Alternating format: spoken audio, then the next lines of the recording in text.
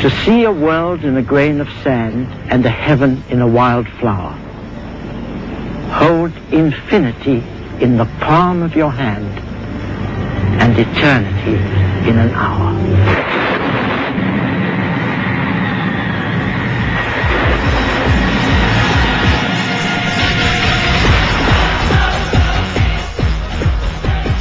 Welcome to Discovery, the National Science Show. If you like your science fresh, interesting, uncluttered, unprejudiced and relevant, join us for the next half hour and enjoy the sensation of your mind expanding as we pour it into your brain.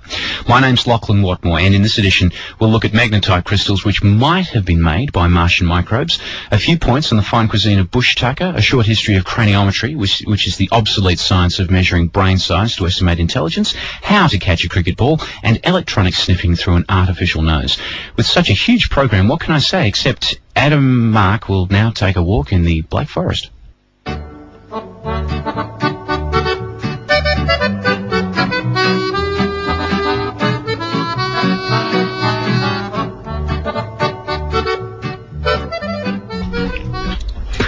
possible vaccine for Alzheimer's disease has been given further support following two recent studies at the University of Toronto and the University of South Florida.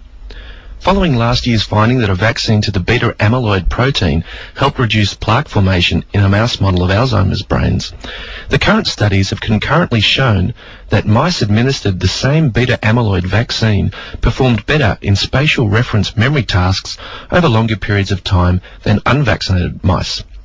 The teams of researchers both used the Morris Water Maze test that involves rats swimming to a submerged platform. The trials involved moving the submerged platform daily to test short-term memory and the other to keeping the platform in place and testing over other periods of months. What these studies provide is a behavioural link between the pathology of plaque formation and learning and memory deficits observed in an animal model of Alzheimer's disease. There is hope that results from these particular studies may eventually lead to a human vaccine for Alzheimer's disease. Good news! Astronauts can now drink beer in space. New Scientist reports that researchers at Delft University of Technology in Holland have developed a specialised beer keg that is truly out of this world. Since traditional beer dispensing mechanisms relied on the fact that carbon dioxide was needed to be forced into beer to produce that familiar bubbling amber liquid, this would not work in the world of zero gravity, as the beer itself floats in the keg, and if used in the conventional manner, would get as much beer as carbon dioxide, not a palatable solution. What the scientists have done is use a flexible membrane within the keg containing the beer.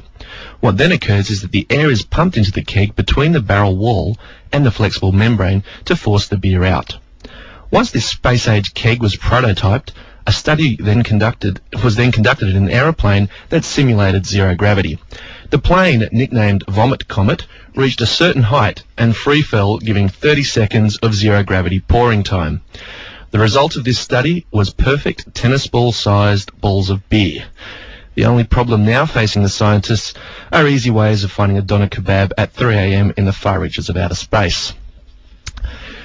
The dance club DJ of today may be soon a thing of the past. Dave Cliff, an artificial intelligence researcher at Hewlett-Packard in the UK, has developed a sequencing and mixing program that converts digital sounds into the club mix produced by its human counterpart. A study by New Scientist pitted Dave Cliff's computer DJ up against top English DJ Jesse Rose. Each had a 30-minute set using the same tracks to an audience in a club. The sample group of 72 partygoers had to then choose between which set was the human or computer mixed set. The results from the study found that 37% of the punters could not tell a difference, except a certain subset, an expert panel of other DJs, were not fooled by this electronic trickery and are currently not seeking other employment outside of this. And that's all.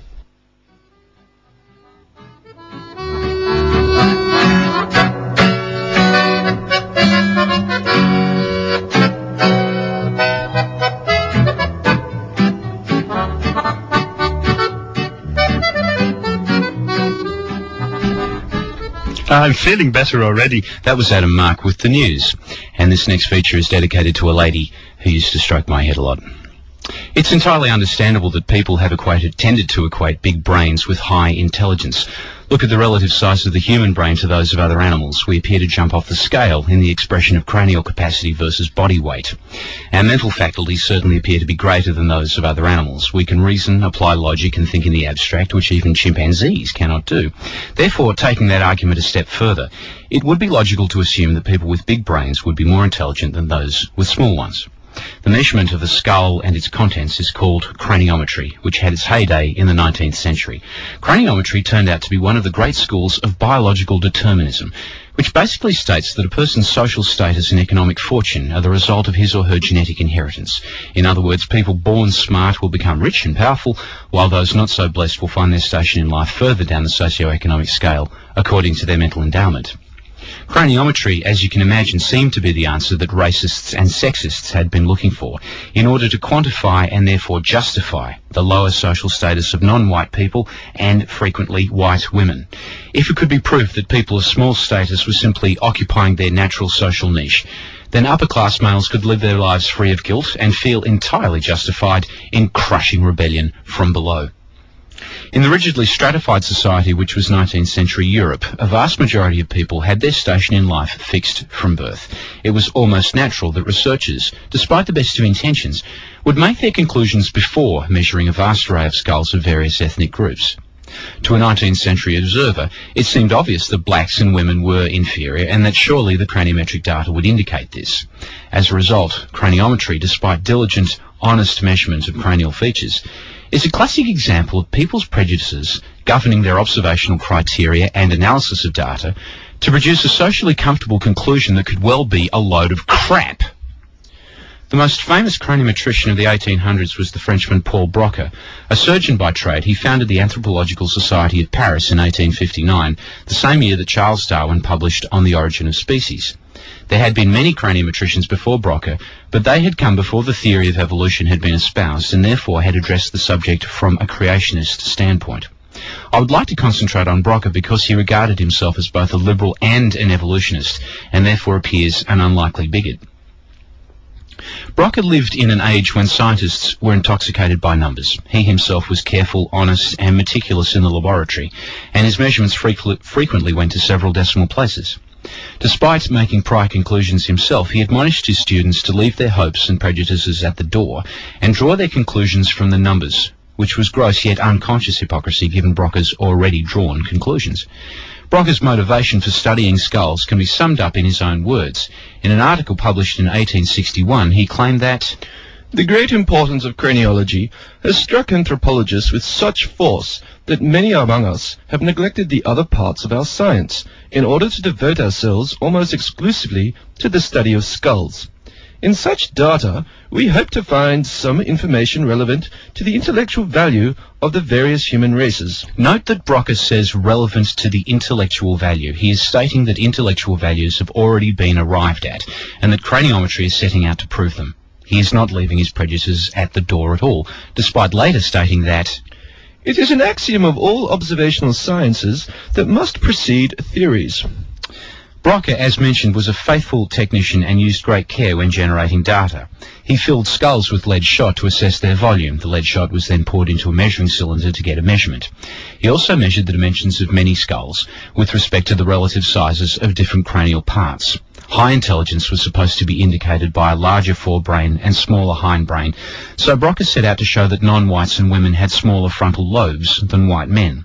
Later, he addressed a different set of criteria, that people with long faces and slightly elongated skulls are smarter than people with squarer heads. At almost every step, Broca found himself in highly embarrassing situations where his data were at odds with his assumptions, and only fancy theoretical footwork could get him out of it. For example, when addressing cranial volume, Broca found that most Asians have larger capacities than Europeans. He sidestepped this by saying that some lowly individuals have big brains, but all people with small brains are lowly. He pointed to measurements of Africans and native Australians and modified his argument, saying that brain size may not be the ultimate measure of intelligence, but was certainly significant. Broca also ran into trouble when advocating elongated skulls as the mark of intelligence. It turned out that black Africans and native Australians have the most elongated skulls. Once again, Broca neatly avoided embarrassment by stating that African and Australian elongation were due to the enlargement downwards of the hindbrain in these groups, that their forebrain was still small, and therefore they were inferior. Despite Broca's fancy footwork, craniometry did not survive the 19th century. With so many contradictions and socially unacceptable data, the measurement of the skull and its contents was finally rejected in favour of mental tests as an intelligence indicator. Broca should be given credit at this point for a separate achievement. He was one of the first to suggest the localisation of mental processes within the brain, and to this day, a portion of the brain which enables the formulation of speech is called Broca's convolution. To conclude, here is yet another example of a prior conclusion reached by the manipulation of criteria and data. It's not exactly what you would call objective science.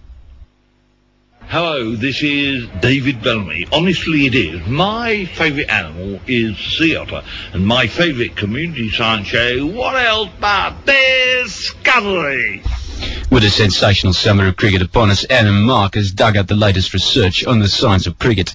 Yes, thank you, Tony. We also know that Jimmy Adams and the West Indian cricket team are always big Discovery listeners when touring, so this one's for you, boys. Yes, well, thanks for that, Locke. Well, I don't know about you guys, but this summer I've been ensconced on the lounge watching cricket. Haven't missed a ball at all this summer.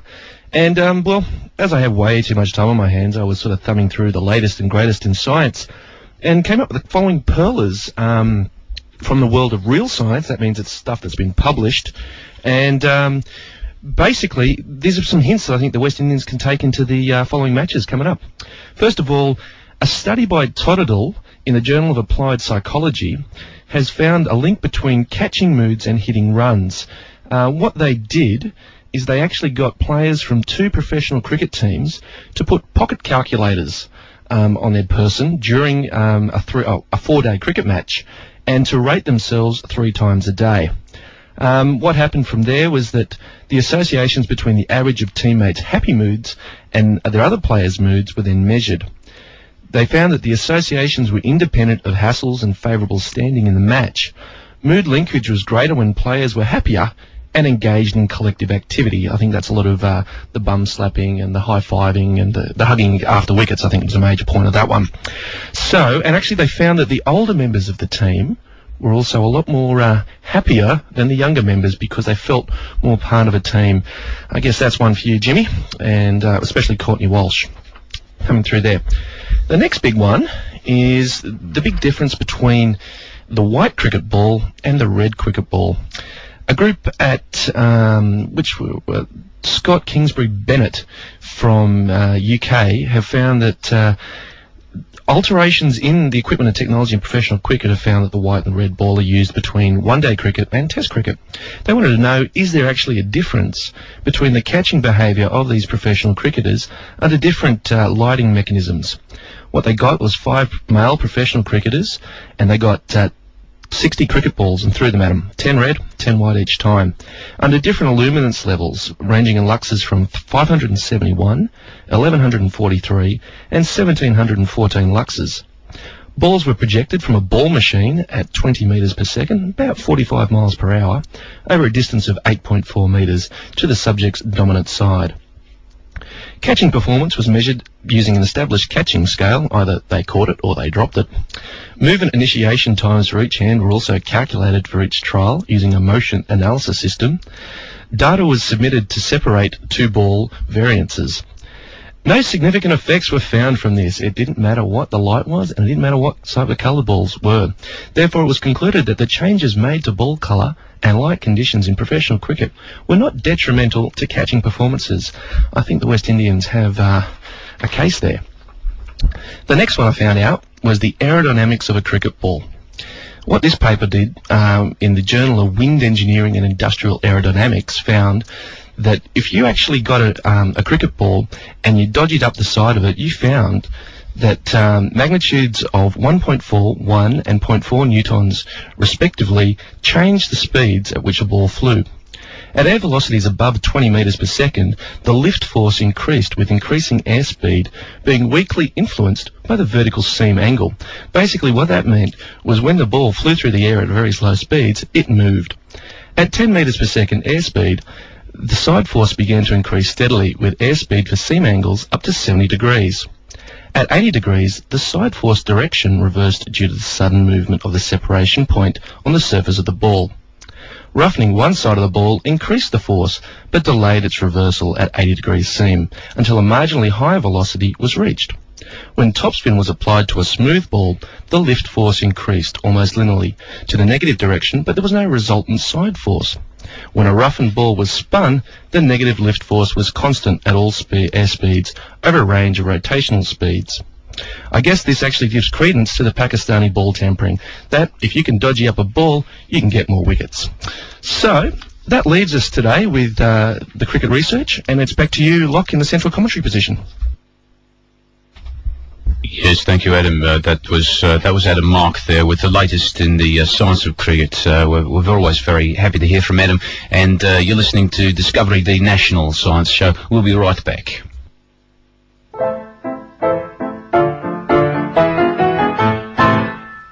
Who made me the genius I am today? The mathematician that others all quote? Who's the professor that made me that way?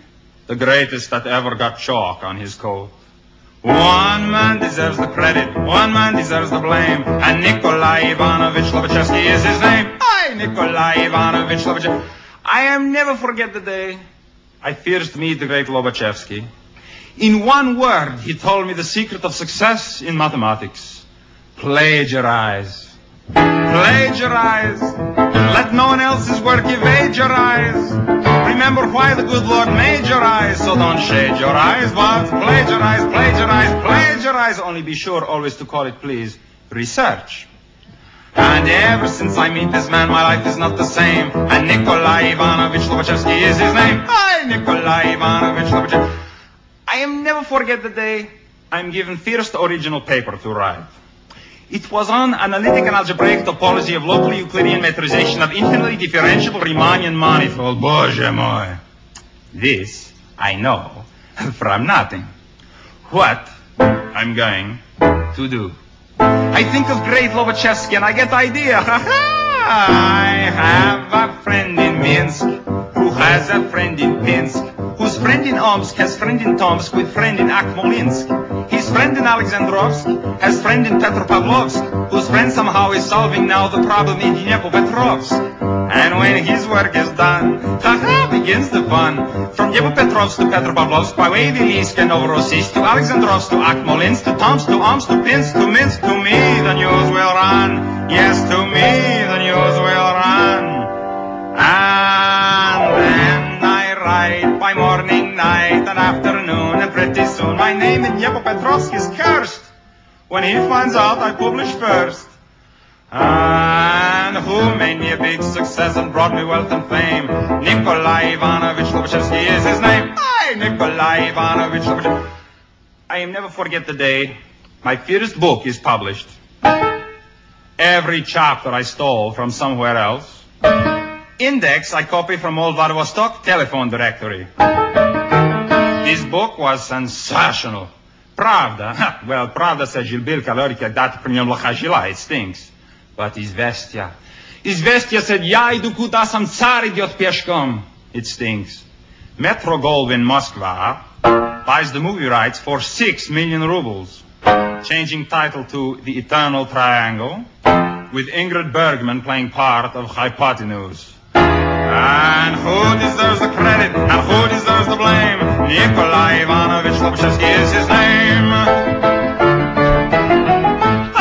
Oh, that feels much better. Love a little Tom Lehrer. And Tasvia going along, tripping through the back for us. We have, I'm not going to worry about a German accent right now.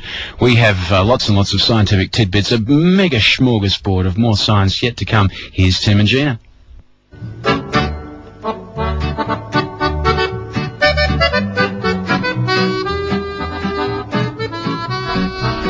Australia's social native bees are stingless and a great source of delicious aromatic bush honey, say CSIRO researchers. The honey is sweet, But the most important reasons for people keeping hives of native bees is for conservation, according to CSIRO entomologist Dr. Tim Hurd. Native bees are important for pollinating native plants and are especially useful in areas where bush regeneration activities are underway, says Dr. Hurd. The CSIRO is also interested in native bees for crop pollination to complement the important role played by European honeybees. The CSIRO's aim is to increase the overall number of species available for the purpose of pollination. Using a native bee species for crop pollination and as a source of food is also a positive move for the bees themselves, as clearing bush for farming has caused them to vanish from many areas. In fact, using a natural resource like native bees may ultimately ensure their protection. Our native stingless bees are low maintenance and are especially suited to family life in the suburbs. In fact, CSIRO research showed that 56% of native stingless beekeepers kept their hives in suburban backyards. They have an affection and affinity with these attractive creatures, says Dr. Hurd, and are now finding that stingless bees can be kept in hives and can be propagated. Dr. Hurd and his colleague Dr. Anne Dolan have recently completed a review of native beekeeping in Australia, which will provide a valuable historical baseline for this rapidly expanding industry. Native bees are adapted to life in the tropics, where there are always flowers around, and the winters are shorter and more mild, so they only produce small amounts of honey. Dr. Hurd points out that wild honey harvesting can harm the colony. You can do a lot of damage to nests in the wild by removing the honey, and honey should only be harvested from native colonies kept in box hives and only at certain times. 15 years ago, there was no native beekeeping industry in Australia, but this has turned around in recent times and has the potential to become an important cottage industry of the future. Men who get a mobile phone for Christmas could also be receiving a powerful mating tool, say UK researchers. Their work suggests that men compete with each other to flaunt their mobile phones in public and that women probably are attracted to their displays. Robin Dunbar and John Lycett from the University of Liverpool published the results of research carried out over months in a pub in central Liverpool. They found that men flaunt their mobile phones in public as if they were lecking, a technical term for animal behaviour referring to the habit of males to gather together and compete through vigorous displays. The more other men were nearby, the more likely men were to start flaunting their phones. Lycett said this is typical of a lek. Now, a new study led by Dunbar has found that women are more likely to seek relationships with show-offs and risk-takers. Dunbar and his colleague Susan Kelly asked 60 women to rate the attractiveness as potential partners of men who were described as daredevils or helpful or neutrally. The researchers chose daredevil behaviour because it's a common type of showing off. For example, says Dunbar, men are more likely to take risks crossing the road if there are more women nearby. The women said they were more likely to get involved in both short-term and long-term relationships with men who took risks. And when men were asked to predict how the women would choose, they got it dead right. Showing off does work, and men know it, says Dunbar. It's depressing. The research didn't actually include a description of a man showing off his phone in the latest study. Dunbar says, I don't think women are bowled over by this kind of gadgetry as such. I assume it has more to do with flaunting it.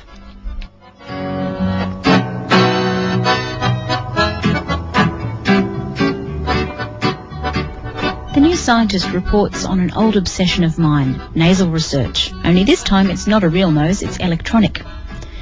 The Z-nose, or actually as it's American, perhaps I should say the Z-nose, is the first electronic nose accurate enough to be approved by the US Environmental Protection Agency, or the EPA, which is the national pollution watchdog. Its manufacturer says it can be used to sniff out pollutants in everything from plastics and perfumes to foodstuffs. To identify the chemicals in the sample, the Z-nose uses fast chromatography, which separates them according to their chemical and physical properties. Different chemicals emerge from the chromatography unit at different times. The key to Z-nose sensitivity is a device called a surface acoustic wave detector, which detects these chemicals and measures their concentration. It's based on a piezoelectric crystal with a complex electrode at one end that generates ultrasound waves on the crystal's surface. Another electrode at the far end detects the waves that have passed across the surface. Chemicals that emerge from the chromatography unit are momentarily absorbed on the surface of the detector crystal. Ooh, I'm sorry about that. This causes small but significant changes in the tone arriving at the detector electrode, which indicates the amount of chemical present. So this machine is actually using sound to tell you about smell. The information is then packaged by software into a distinctive, easily recognisable odour profile called a vapour print. So vision is coming into this as well. Ken Zeiger, who oversees production of the Z-Nose, says it has already proved its worth among Californian winemakers, sniffing out trichloroanisole, a chemical given off by mouldy corks that makes wine taste musty. TCA doesn't come up very often, but when it does, it's a big problem according to winemakers in the area. Food producers often employ sniffing panels of 7 or 8 people who try to detect anything amiss in their product. The Z-Nose could do this job in a far more consistent way and could also spot odours too faint for humans to detect. Besides which, a panel can tell you it's there, but it can't tell you how much is there.